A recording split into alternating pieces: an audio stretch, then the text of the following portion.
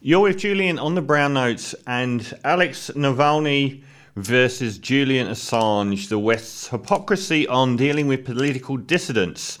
Navalny was a Russian opposition leader, lawyer, anti-corruption activist, and political prisoner, long persecuted by Putin's regime, and his biggest crime against them was to reveal corrupt practices, particularly involving the money men, the oligarchs, and the connections with corrupt practices in government.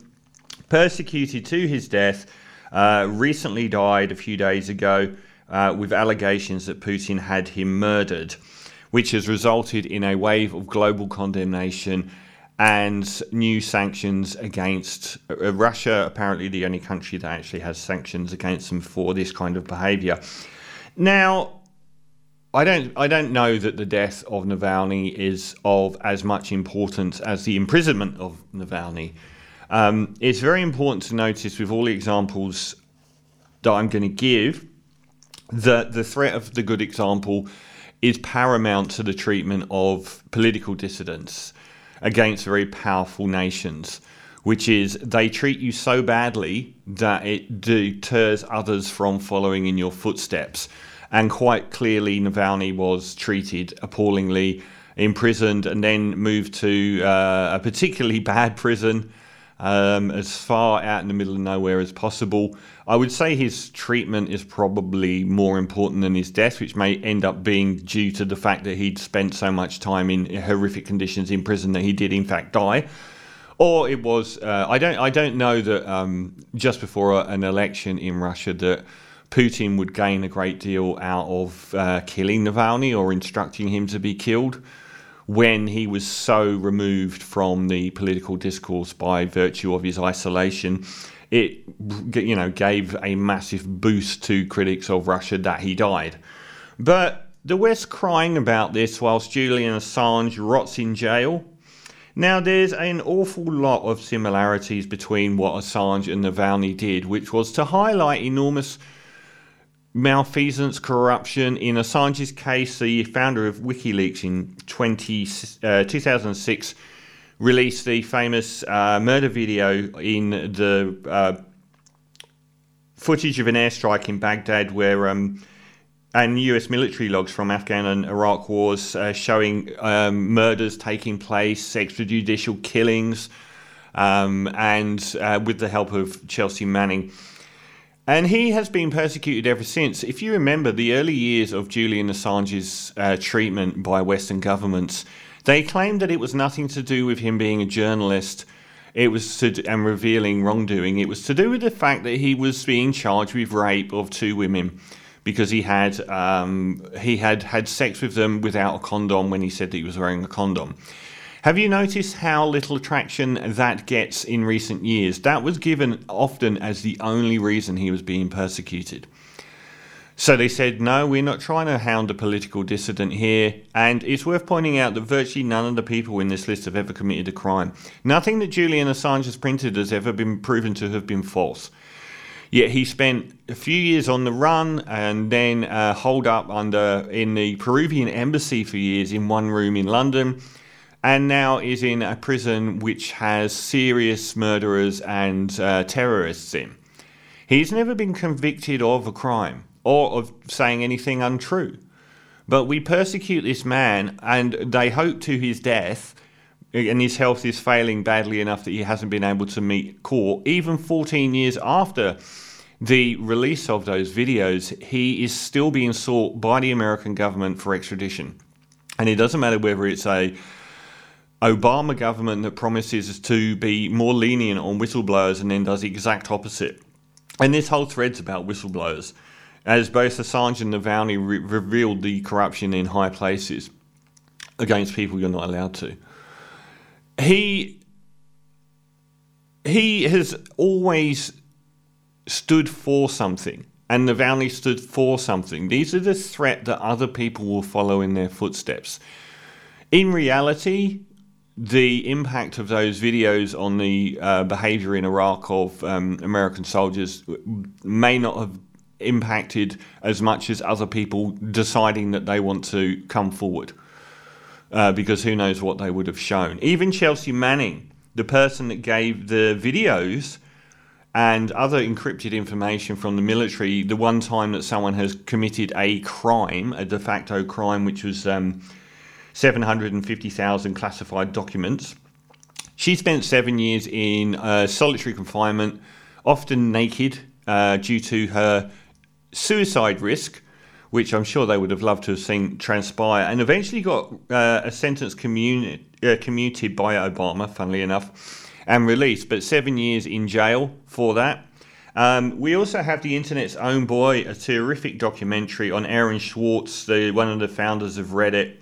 Back in January 2011, Schwartz was arrested by the Massachusetts Institute of Technology, or MIT, on breaking and entering charges after connecting to a computer at MIT network in an unmarked and unlocked closet and setting it to download academic journal articles systematically using a guest server account. Federal prosecutor, even though he wasn't asked, even though he did this for free and was trying to make academic journals free to the public, they prosecuted him on 2 counts of wire fraud and 11 violations of computer fraud, carrying a cumulative sentence of 35 years in prison. He refused to take a plea deal, which would have given him 6 months, and killed himself 2 days later. Watch the documentary on Aaron Swartz, the internet's own boy. You'll be so impressed by who he is as a human being and his honour and his integrity. And we've got Edward Snowden, the post-Julian Assange poster boy for revealing enormous corruption. Snowden was hired by an NSA contractor, Booz Allen Hamilton, after previously working for Dell and the CIA. He got disillusioned with the programs which he was involved and tried to raise ethical concerns through internal channels, but was ignored. On May 20, 2013, Snowden flew to Hong Kong after taking leave from his NSA job and revealed hundreds of thousands of classified NSA documents to journalists Greenwald, Laura Poitras and Barton Gelman. On June 21, 2013, the US Department of Justice unsealed charges against Snowden of 2 counts of violating the Espionage Act, and he remains, I believe, in hiding in Moscow nearly 10 years later. And Australia does not have a good track record here either. In the Australian East Timor spying scandal, Witness K revealed enormous... Witness K, a former ASIS intelligence officer who led a bugging operation against the East Timor government, where the John Howard government bugged the East Timor government, the country that we had been shouting to the world that we were freedom fighters for against the Indonesian government, in order to steal their oil, which we did and have never really made amends for. By dealing with the Indonesian government directly, who we accused of, basically committing genocide in East Timor, we were bugging their government to get favourable deals. Witness K, a former ASIS intelligence officer who led the bugging operation, noted in 2012 the Australian government had accessed top-secret high-level discussions in the capital Delhi and exploited this during treaty negotiations. The treaty was superseded by the signing of the Treaty on Maritime Arrangements, which restricted further claims by East Timor until 2057, which would have affected our claims that we made with the Indonesian government. What would be the most valuable thing for Australia to learn is what our bottom line is, what we're prepared to settle for. There's another thing that gives you an advantage, what the instructions the Prime Minister has given to the lead negotiator. And finally, if you're able to eavesdrop, you'll know about divisions within the East Timor delegations. So you might be able to lean on one way or another in the course of negotiations. The Prime Minister of East Timor found out that this had all been going on back in 2004, and we have tried to prosecute Witness K ever since. And I believe that started to fall apart. But an inquiry promised by the incoming Labour government of Anthony Albanese has shelved the inquest into what happened with Witness K in August 2021 amid heavy criticism over the secrecy shrouding the cases of Witness K, Labour promised to hold an inquiry. They haven't done, and they've quietly shelved this incident where we actually bugged a apparently friendly neighbour in order to hold on to their oil. And we have punished Witness K ever since. None of these people have really committed crimes. Some of them have released classified documents, but really it's been the other people who have committed crimes that have gotten away scot-free in every single case.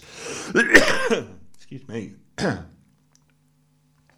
If there's a commonality in all of these cases I've just mentioned, it's not just that the people doing it haven't really committed any crimes other than releasing classified documents. It's that the people in those classified documents proven to have committed crimes have never been prosecuted.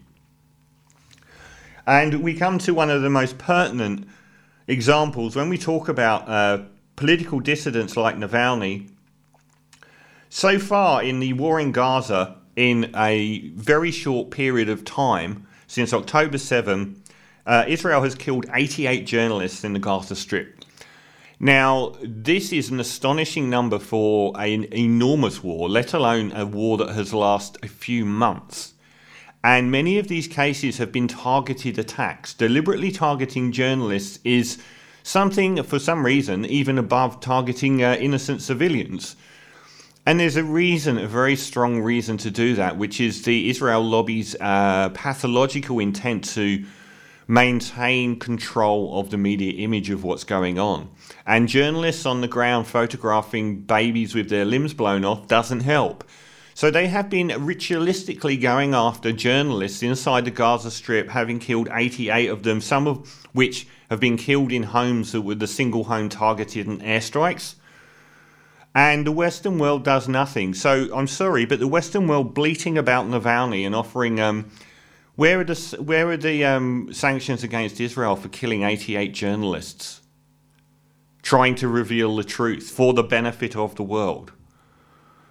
I'm sorry, but the bleating about the treatment of Navalny by Putin, whilst we have our own absolutely incredibly poor track record of treating political dissidents or journalists trying to reveal the truth about very powerful people, is hypocrisy gone insane.